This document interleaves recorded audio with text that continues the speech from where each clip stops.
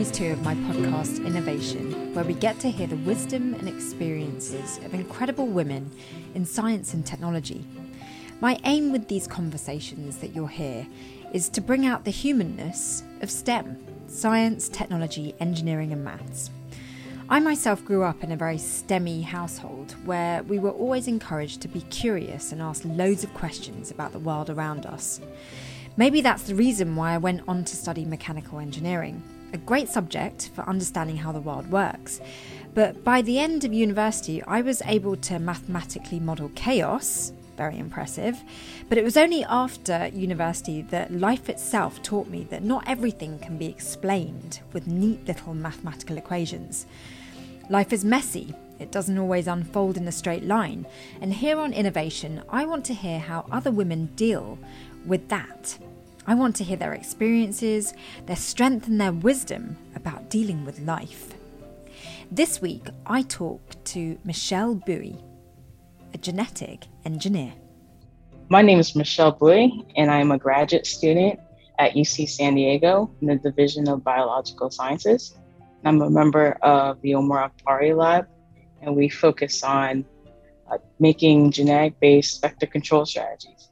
Are you able to explain to me what it is your research is about? There are a bunch of insects that do bad things, such as transfer diseases or are huge crop pests and affect our food supply. And what we try to do is engineer through genetic means other insects in order to either decrease their populations or make them unable to transfer disease. So that's basically our job in a nutshell.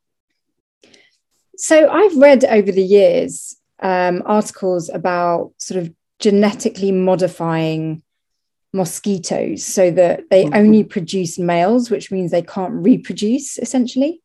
Is that what your research is around, that kind of theme?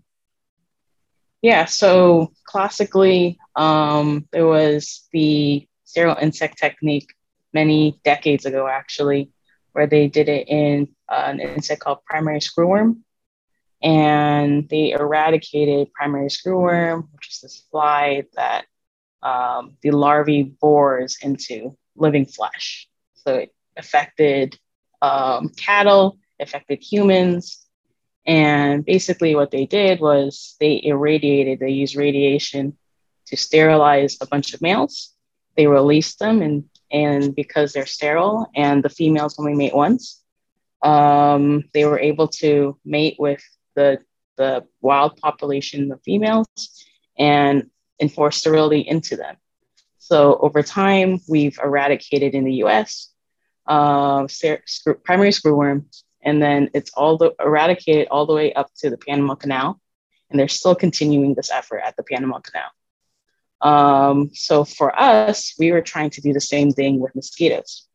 And instead of using something as random as just irradiating a bunch of males, we're doing it genetically.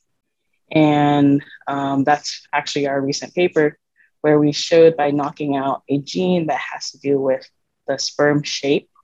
And we were able to make sterile males that were more or less as fit as other males in the wild.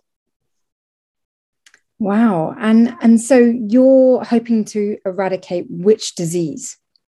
Yes. So what we are focused on Aedes aegypti for this recent paper, but our lab works on a huge variety of insects that transfer many diseases. But for this paper, it's going to be Zika virus, chikungunya, yellow fever, and dengue. This mosquito transmits these diseases and many more, many encephalitis out there as well. But the technology can be transferred over to malaria mosquitoes, the West Nile mosquitoes, and also different insects if we can get them. What impact will your research have on the rest of us? If we are able to take it into the field, which we're trying to do, what my boss is trying to do, it could potentially decrease mosquito populations out there and lower the availability of infected mosquitoes to transfer diseases to you or me, to people in rural parts of Asia, rural parts of Africa, where these diseases are so prevalent, South America as well, and give people a chance to live their lives without worrying about getting sick with a fever or having to take care of their children and hoping that they can survive over the night. Or it might not be that drastic. It might be you don't feel really bad. Like it hits you pretty much like a hard, like a, I heard it as hits you like a small sedan, at least a bus will kill you, something like that. But being able to hopefully help people to not get this disease is what our goal is.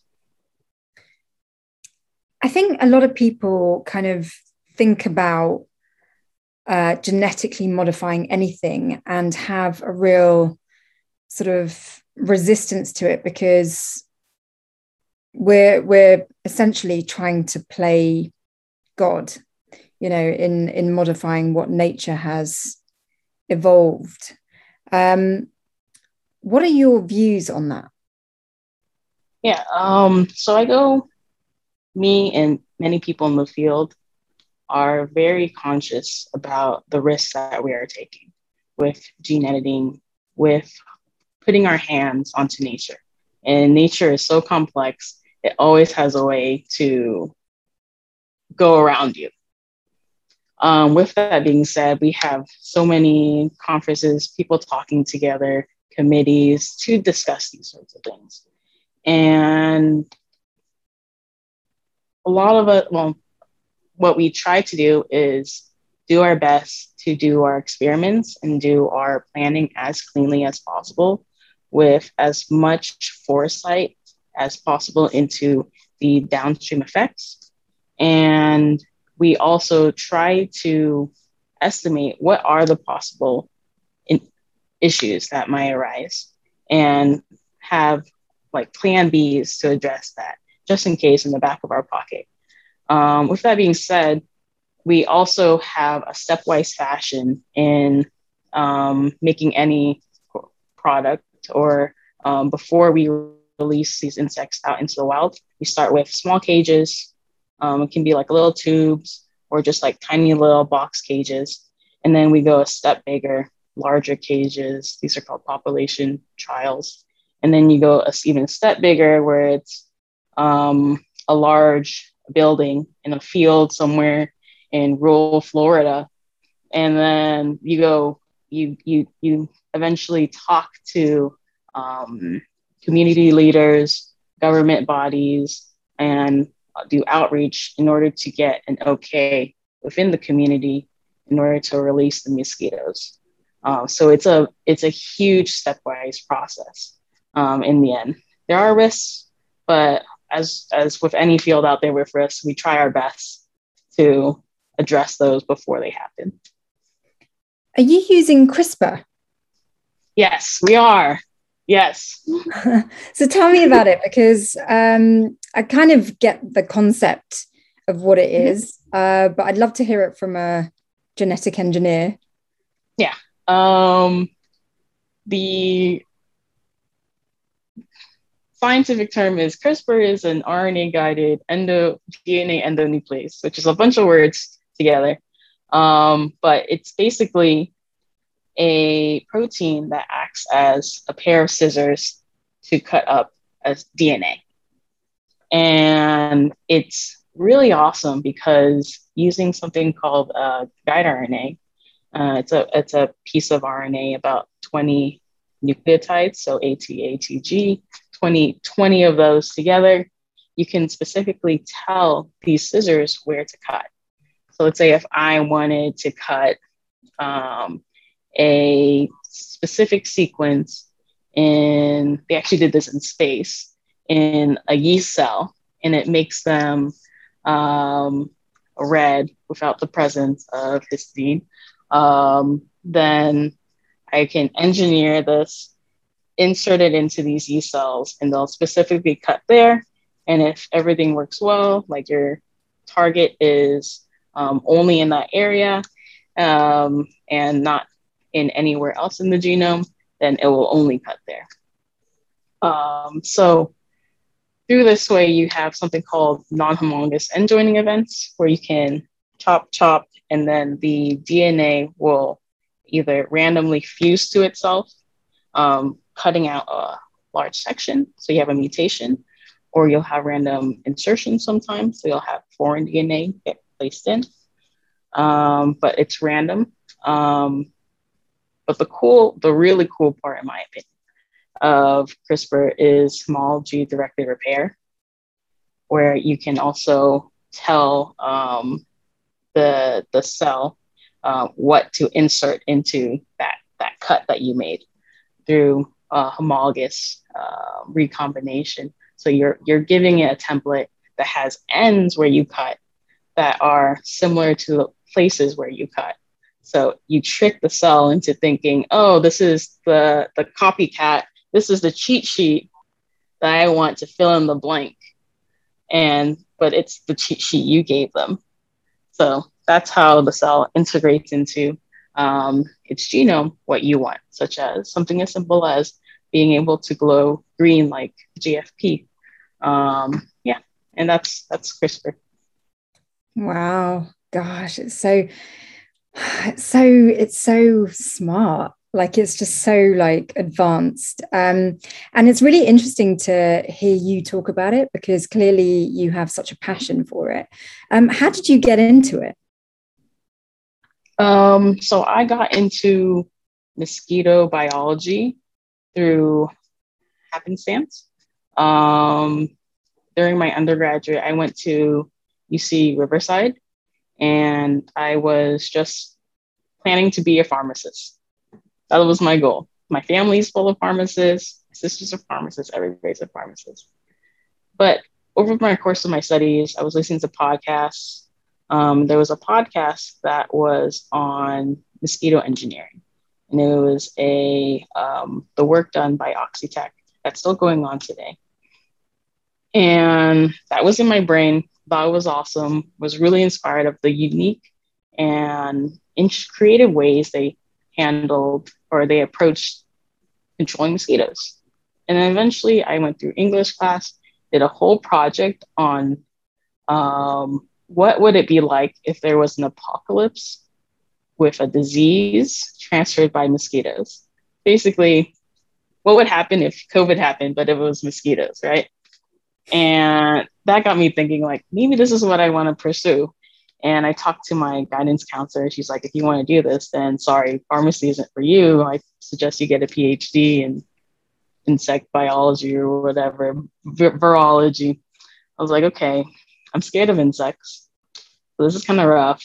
So I sat in some undergrad. I audited an undergrad course, trained myself to look at the slides of insects, eventually took medical veterinary entomology, which is a fantastic course for anybody who is interested in insects or wants to go into medicine. And you start learning about all these little nuances and traits in insects. And the classic trope, you stop fearing what you learn more about happened. And it's just the amount of biodiversity insects have, as well as their complex relationships with the disease that they carry, and us humans as well. It's just so unique and nuanced and far grander than I or pretty much anybody I think can understand. And that's what got me hooked. Changed my major, got into a lab, Bradley White's lab, researching Anopheles of the malaria, mosquitoes, genomics. And then eventually I transitioned to Omar, my current PI, and he's the one that got me into gene editing and this new way of thinking about vector control that focus on genetics rather than chemicals or just mechanical control, like capture release, stuff like that. So it's thanks to Wow. him that I learned all this stuff. It's so awesome. Oh my gosh. So you really were following your heart and your interests. And I mean, I must say, for someone that finds insects terrifying, which, I also admit, I don't like them at all. I would never, I just would never be able to look at like them in depth. Yeah, you like that's how I felt. And then there's certain insects that are more terrifying than others. Granted, I'm still scared of spiders. Lots of entomologists are scared of spiders. There's an Ig Nobel paper on why entomologists are scared of spiders. It's great. Um, but there's like some really cute insects out there. Like there are lacewings, which are this type of insect where their wings are like doilies. So they're clear with little patterns with their veins in them. And the cool thing about them is they lay their eggs on stalks. So it's like a little, like a pea shoot. So it's a little stalk and then a little egg circle on top. They lay them down one by one by one. And you learn that, oh, it's because when they hatch, the larvae, so the immature stages, they're cannibals. So they'll eat each other. So that's why the adult lays them far apart. So they'll hatch away from one another and won't eat each other. So it's little things like this. You're like, Genius. that's kind of cute. Mama insect protecting her young with this beautiful, you can look up pictures of them. They're gorgeous. Another little tricks like bees do a little dance to tell what direction the flowers are. And like a bunch of other stuff. Oh wow. You really are hooked. It's quite Yeah. infectious, your interest. I heard about the bees thing actually, and I didn't quite believe it. I was like, oh, I must have misheard that because that's so bizarre. But yeah, I'm hearing it again. And so it must be true. You also don't look like a conventional PhD student in STEM, if you don't mind me saying, which is absolutely awesome that you don't fit the convention. Am I right in saying that? And if so, how has it been for you being you in STEM? Yeah. I don't know. I've been blessed with being in very diverse institutions, I guess. I have seen, luckily, blessed. I have seen people who are just like me and role models who are just like me as well. Certainly, there could be more. I'm thinking about the just like the spread of graduate students in our department. There could always be more. We've had a handful that are like me, Vietnamese American. Yeah, thinking about my department and the department I had in Riverside. Certainly, growing up or doing my undergrad in Riverside, there was a tendency to have more male professors. With by the time I was graduating, there was an integration of more female professors, more professors of color into entomology.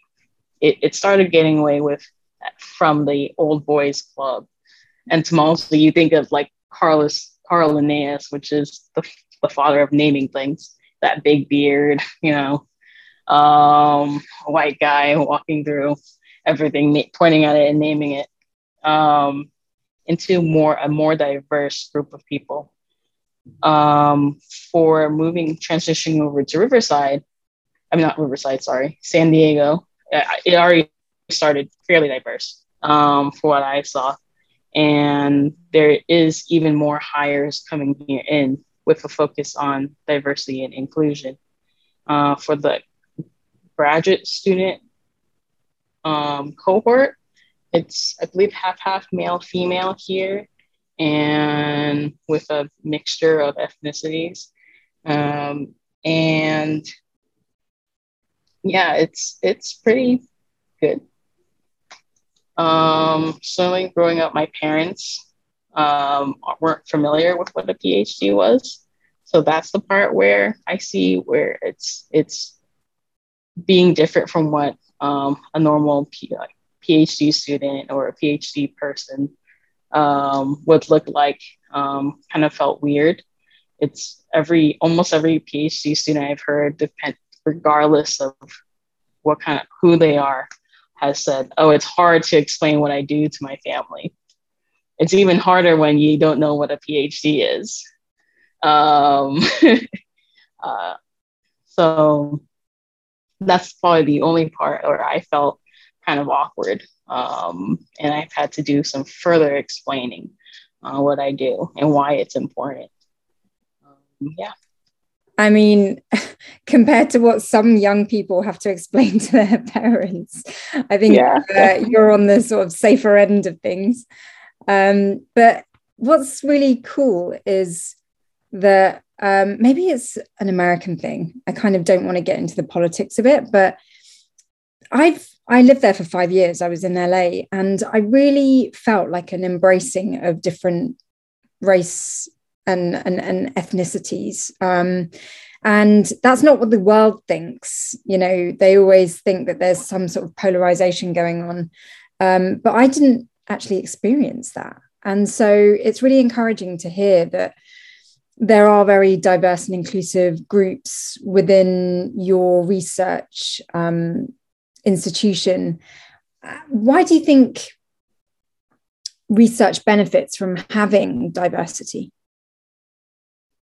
Speaking from my research mainly, I can't speak with everybody, but for what we do, it's nice to get insight, especially from folks who have lived in areas that these insects live in.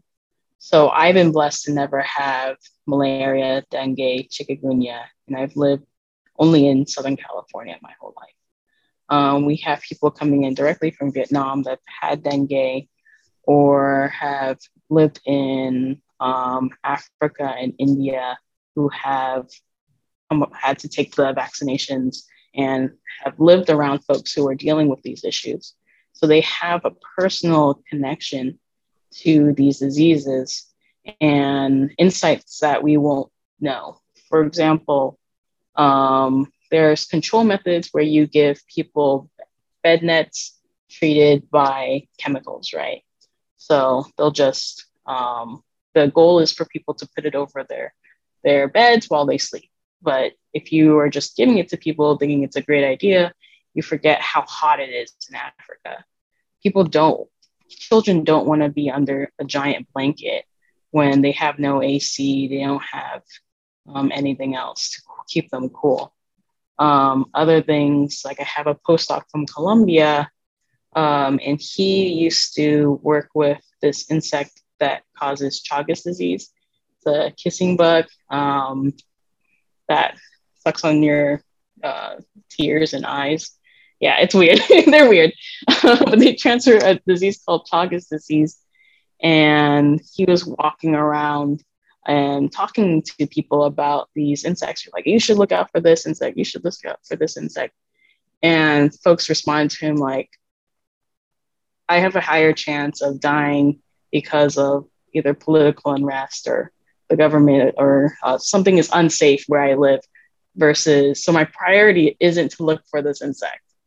So insights like that really help us in designing the tools that we have, or even talking to community leaders once we eventually go into those fields. Yeah, I mean, I hadn't actually thought of that, but like maybe the reason why I find your research so deeply fascinating is because my parents are from countries that are really at risk from what mosquitoes can carry in terms of diseases. And, you know, as a kid, whenever we went to visit like either Sri Lanka or Malaysia, we always had to take these awful, awful tablets against malaria. And yeah, so I have such lasting memories of those kind of countries that have so much in terms of, you know, disease through insects. And so, yeah, I really resonate with what you're saying on that point.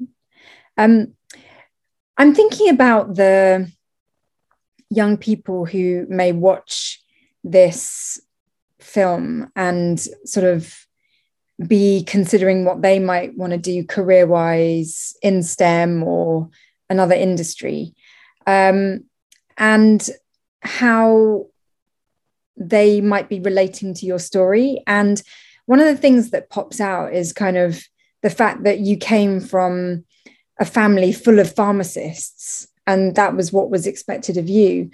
Do you think going into STEM is something that has to be sort of, do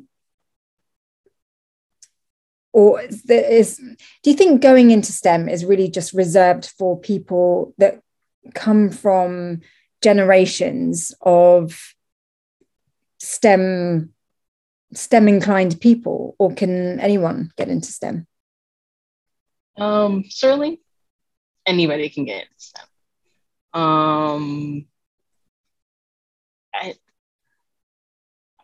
It's not limited to anybody who has an interest in watching animal documentaries, into space, watching things in outer space, those old NOVA videos. Anybody who really has a deep respect and interest in science, in scientific methods, science-related things, can go into STEM. I've even seen folks who have like a very good mindset that is in line with humanities. They can even go into STEM, and they have they integrate what they know about philosophy and literature and language into STEM as well. So I think anybody who has an interest in science can go into STEM. For your question about generational influences on those who go into the sciences, certainly I always see the grass is greener on the other side. My friends who have their parents that are professors, that seems like, wow, my dad or my mom can relate to me and know not to ask me, when are you going to be done with your PhD? That's what I think. But it's also really nice to, like, I still appreciate my parents. My dad, he is a software engineer. He inspires me to learn coding, even though I never have, except for some minor stuff. And my mom is a clerk for real estate. And even though they aren't in STEM, I've seen their grind. I've seen them fight after fleeing from Vietnam during the Vietnam War, and trying to make a place for ourselves, and really pushing my sister and I into sciences, because that was their best opportunity. What they saw as the best opportunity. They don't understand it, science or biological science, that is, but they still are very supportive in the end of my sister and I. So that being said, as long as your parents, or even if your parents can't be it, if the community around you, certainly my community has been there, can help boost you up into getting the goals you desire, give it your effort as well, then you can do whatever you want, STEM, outside of STEM. Yeah, that's so true. Like, what I really get a sense of with you is that you know exactly what interests you, you know what you're passionate about, and you don't seem to have any reservations in following what interests you. And I think we live in a world today where it's very much about, we try to sculpt ourselves to be able to fit in and to be able to be validated by the outside world. You know, we sometimes make choices based on what other people might think of us. But I don't get that sense from you. I get a sense listening to you that you do what feels right for you. And if people don't get it, that's their problem. Is that true? Thank you.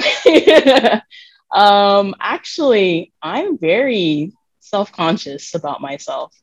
Like I'm like, I can, there's, um, I have the ability to be confident, right?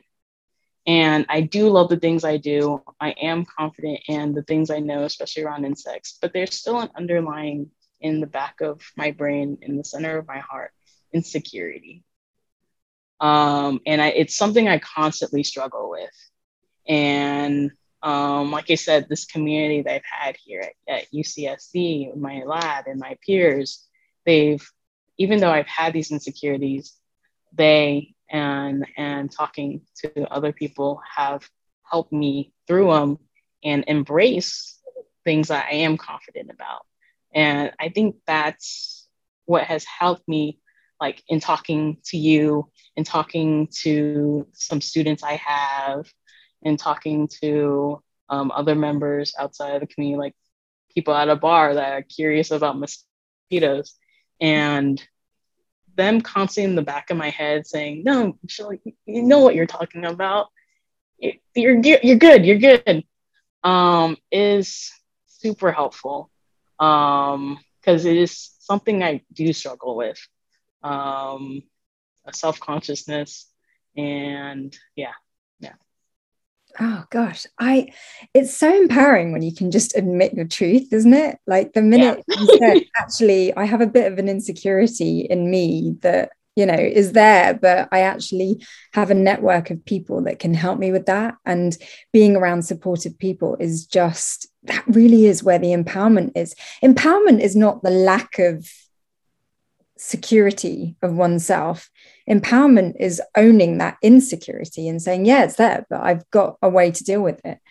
Gosh, that is like gold dust wisdom there. I agree. We're all built with different tools in our toolbox, different personalities, different ways our mind works, and some positive, fantastic, amazing, will get you far. Some that, if you're not treated, will hold you back. And it's being aware of those things and addressing them and being okay that they exist and understanding this is who you are. Let's go forward from there. There's a way of thinking, forward thinking, that we're trying to embrace in our education system, and teaching our students. And it's a very good mindset. You think of where you can go rather than only focusing on what you have and what you're limited by. So that's something I've been working on for myself and also my students. Yeah. So thinking about where you could go, where your particular skill set and your qualities and your strengths can take you. Mm-hmm. And what you need to get there, and what you need to really succeed. And that can be from yourself. That can definitely be from others. Oftentimes when it's from others, it's a happy surprise. And you look back and you realize, wow, I actually really needed them to tell me I'm not doing something right or something like that, right? Or be strict with me or give me that boost. Wow, they told me, oh, that's amazing that you found that. And that lifted me up. Yeah, and sometimes that's what you need. And you can either search for it. You can also reflect back on the things that happen organically and embrace it and take it forward. Wow, that's so empowered. What then has been the most valuable advice you've ever been given from, say, mentors or role models or people in your network? I think the best advice, I've been given a lot of advice, fantastic advice. The best advice I've had recently was on a Reddit post. And hear me out. The original quote comes from a gentleman named G.K. Chesterton, I believe his name is. And it's, if anything is worth doing, it's worth doing badly. And it's a play on if anything's worth doing, it's worth doing perfect. Or yeah, it's a play on that. And there's many interpretations to it. The original interpretation is you should embrace being a generalist and trying things that you may not be good at, like fixing your chair. Don't hire somebody to fix it for you. You can, even though you fix it badly, you've done it and you've learned that skill and you've learned that experience. Or for sciences, you can pay somebody to clone some, I shouldn't clone some, to do these injections for you.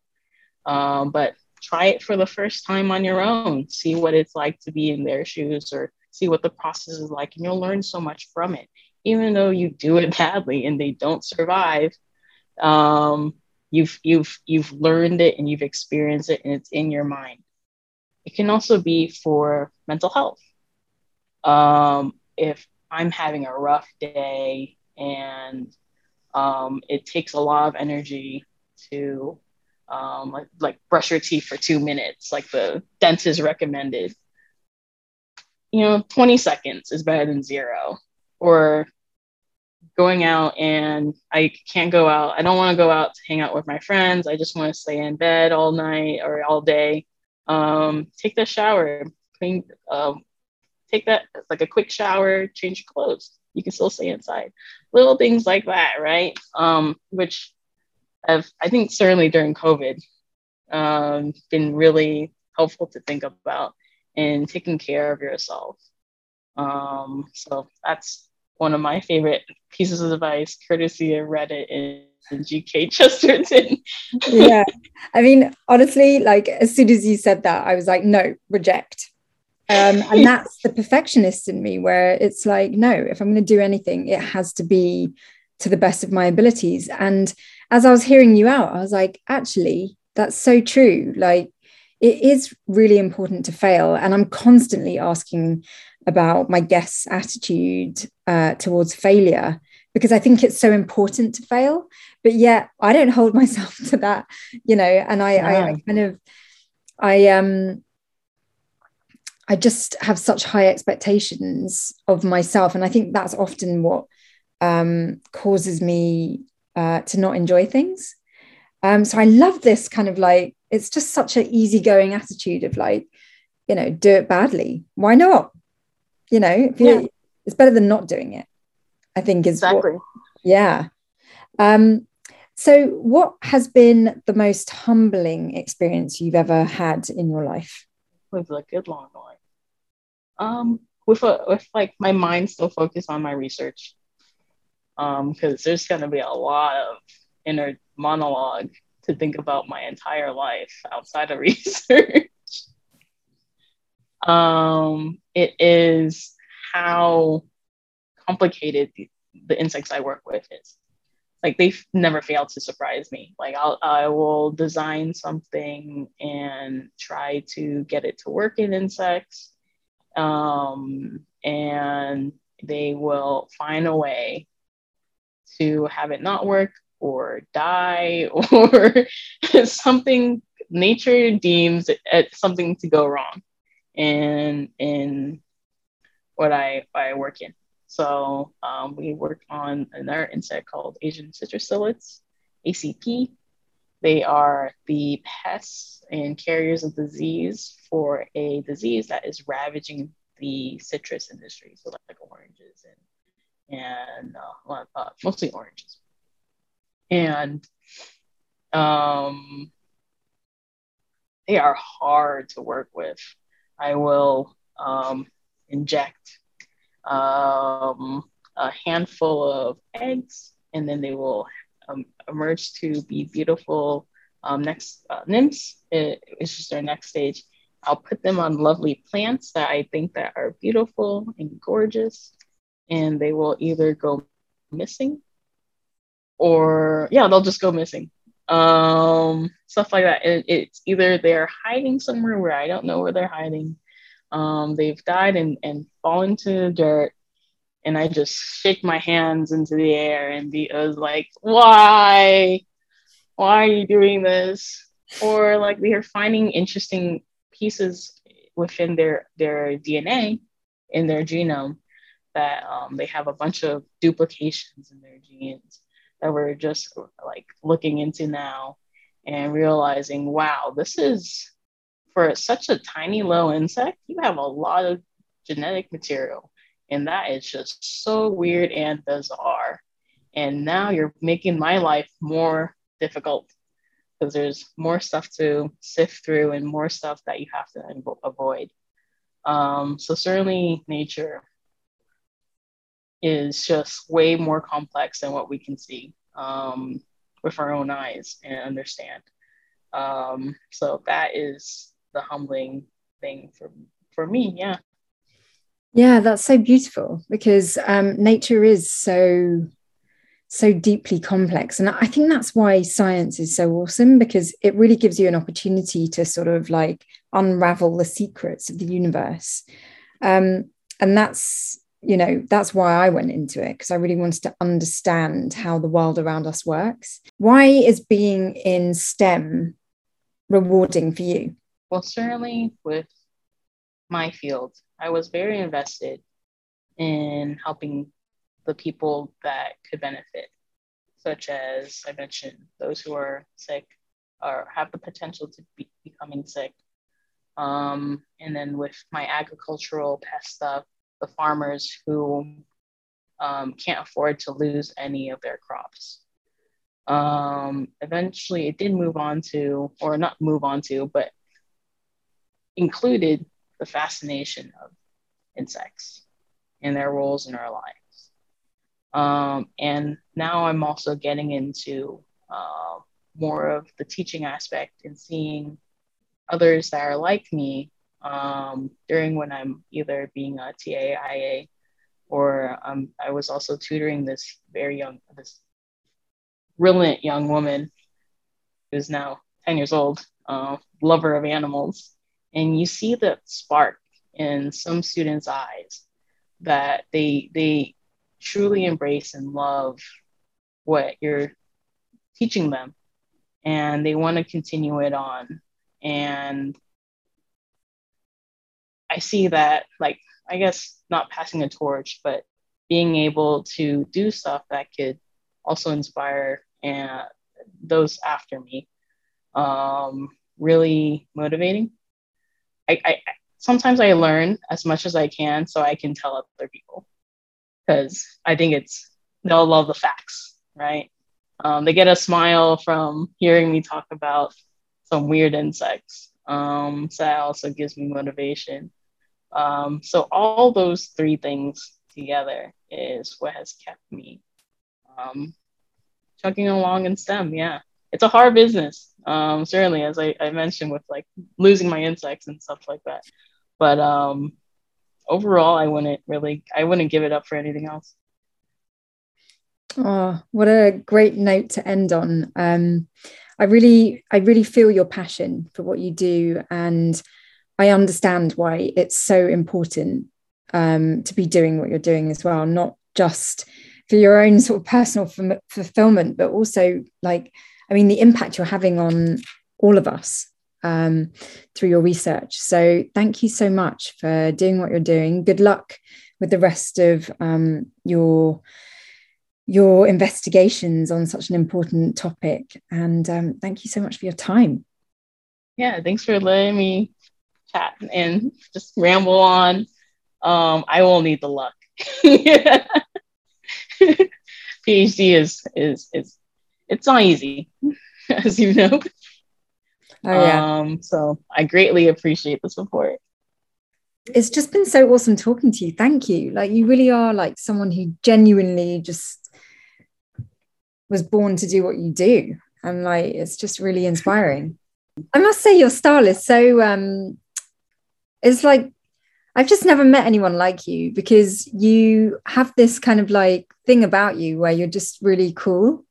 And like, there's you. nothing, because sometimes, you know, when you're really high level, sort of like academic, it can be really intimidating. But you just don't have that intimidation at all. Like I just actually really want to know what you've learned and like learn from you and all of that. And so it's just, you know, people like you make science and STEM just really enticing, you know, because it's like, oh my gosh, she's like, she knows some stuff. Like, I want to know what she knows, kind of thing. So yeah, it's really Thank awesome. You. Keep it. Certainly, the San Diego vibes helps. If you ever get a chance to come down to San Diego, working here really chills you out. Right. It's one location, but the community is chill. There is no toxicity. Well, from me, I can't say about anybody else, but I haven't had any toxicity here. It was great. And I am 100% for it, because that's, in the end, that's what I believe in understanding that our place in this world is like a puff of smoke.